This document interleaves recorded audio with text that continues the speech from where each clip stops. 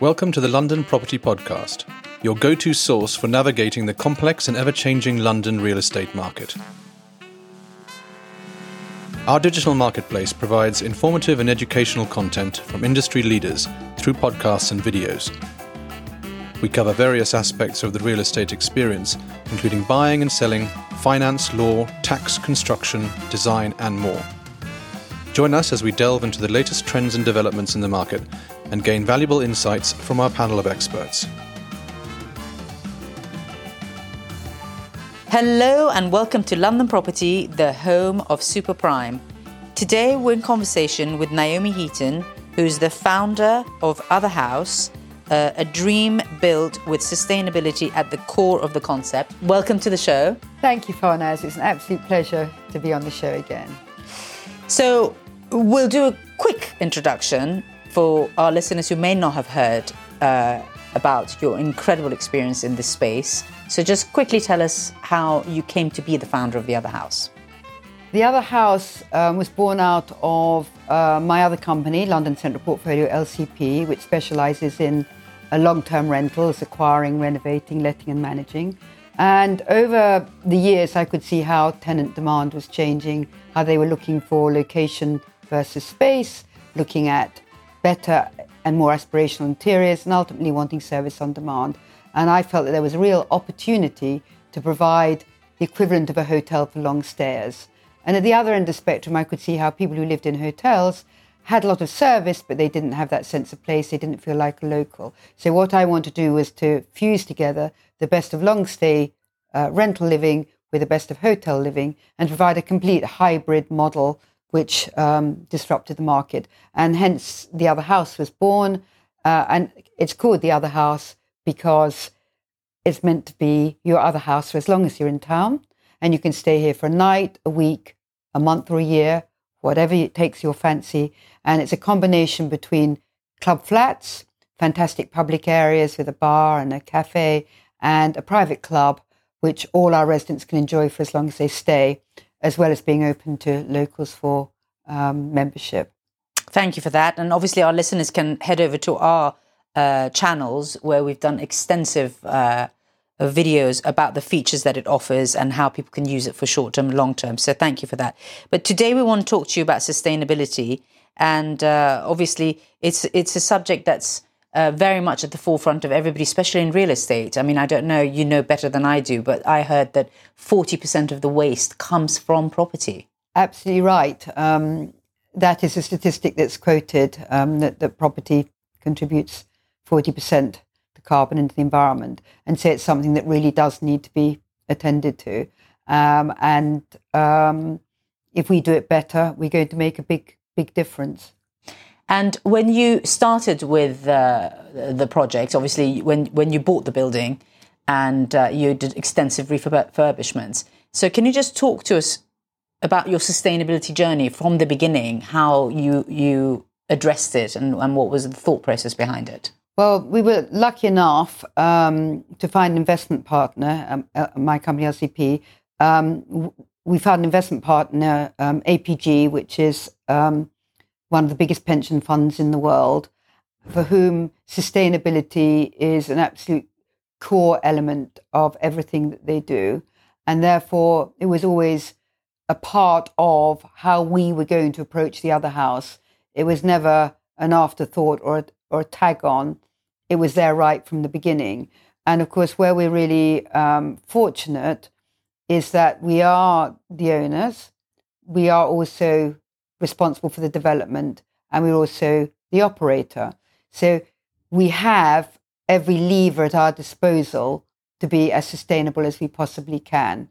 And that means that we can build better and we can operate better to deliver the best possible sustainability result we can, and also to continue to measure what we're doing in order that we improve as we go along. And obviously technologies are going to get better. The ways that you can build will get better. The ways you can operate will get better, such that we continue to make our mark in making our planet a better, safer place to be. So some of the things that you've used here that other listeners can learn from in the real estate sector. Can you tell us about that? Well, in terms of the refurbishment, and this was an old building, it's made up of, this building that we're sitting in South Kensington is made up of 11 Victorian townhouses. It was actually renovated in the 1990s, early 1990s, but not well, and in an outdated way now, 30 years later. So we were able to start again, essentially. We have this beautiful facade, but we immediately made a decision, obviously, to only use electricity and not to use gas, to use renewable electricity wherever we possibly can, to use air source heat pumps, which is one of the most efficient ways that we can generate our energy, to ensure that our insulation was absolutely top grade so that we were able to minimize heat loss within the building, to also develop a smart building. So that means, for example, that when people are not in their club flats, we can knock back the lighting or turn off the lighting and knock back the aircon to the most optimal level. And then when they walk back in, it comes back to where they set it. So all of those kind of areas of wastage that many hotels would suffer from because they just don't have those kind of controls, we do. So it's how do you generate a smart building, right down to the app that we've developed. People can actually see how much energy we're consuming. And if it's more than we would expect to be consuming, they can alter their behavior if they so choose, so that we can provide that information. Within the club flats, we will never use single-use plastics. We will use reusable containers for our liquids and shampoos. We will use both the packaging and what we put in it will have been completely sourced to be sustainable. We go to great efforts to look at our supply chains for everything that we put into the property to see what they're doing, because it's not just a question of what we're doing, but what is their labour policy, how are they bringing their goods in, and so forth. And that is actually requiring a lot of due diligence to get to the right suppliers. And of course, you can't do everything, and we can't get everything right necessarily. And certainly, we obviously have to think about the experience of the consumer and the guest that's here, but we are trying to go down that pathway to refine everything that we do to make sure that we are sustainable, the food that we use, seasonal food, no single-use packaging. All of those elements add up to a better result for the planet. So, from a personal experience, I've seen that online travel agents like Airbnb, Booking.com, etc., when you're adding a property, they ask you a host of sustainable questions. So, obviously, it is something that is very important for the consumer. And what questions do you get faced with, and what expectations do the travellers have when they come here from a sustainability point of view?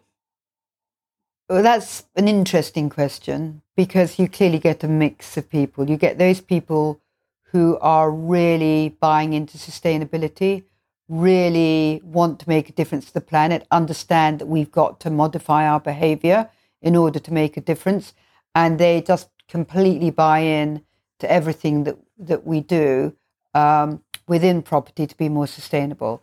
And then we have the other segment of our travellers who don't really get it and don't understand that we have to modify our behaviours if we're going to have a legacy for future generations. So it's quite polarising in a way between those people who are really there on the journey and those people who haven't even started on the journey. And therefore, for the people that haven't started on the journey, there has to be more education, more explanation. But there are certain things that we believe in passionately and that we will continue to push out as part of our brand offering. And obviously, when you're operating in this sector and you are having sustainability at the core of your decision-making process, you must learn things from how you've done things before and how people are using them. So are there things in the future that maybe weren't available to you at the time that you did this development that you think you're going to introduce in future houses? Well, there are areas which may have been available, but we didn't necessarily think about first time round.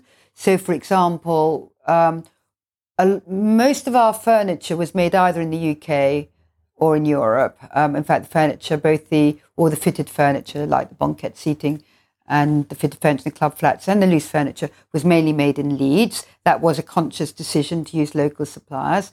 But one of the furniture suppliers actually was sourcing from Europe, which we discovered, the British company sourcing from Europe. So that was something we were not aware of at the time. And Europe is obviously not a great carbon footprint compared with other places. But what I want to do is for all our furniture to be British made for Covent Garden. We've got our next asset that we're developing is Covent Garden. And we're just seeking planning permission for a third asset in Belgravia. Fabric. There's a lot more recycled fabric available. The choice still isn't great. The choice is better for things like velvets and tweeds and plains than anything which is kind of interesting from a kind of real design perspective. But in Covent Garden, we are pretty much everywhere using recycled fabric. Very, very small amounts that aren't. So there are those kind of things that we can do better and that we are learning about. In South Kensington, for example, we measure the energy of the total building. In Covent Garden, we'll be able to measure the energy consumption of every single flat and be able to communicate it to our guests. So there are definitely things that we can be doing better. And I suppose you become more aware as you move on, and also just being much more sensitive to what all our suppliers are doing and how we select our different suppliers.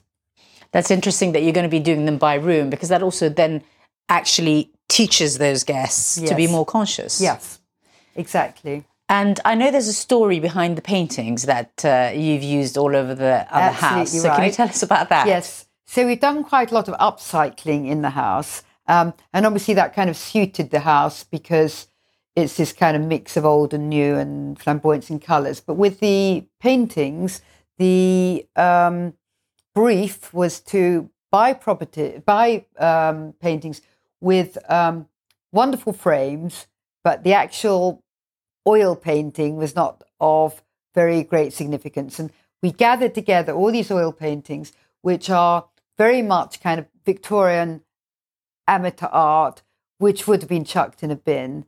And we saved them all, we salvaged them all. And then what we've done is we've disrupted to bring them and make them feel more contemporary and also hide a lot of the kind of amateur element of the painting. But basically, we've taken things which would have got destroyed and we've used that for our art.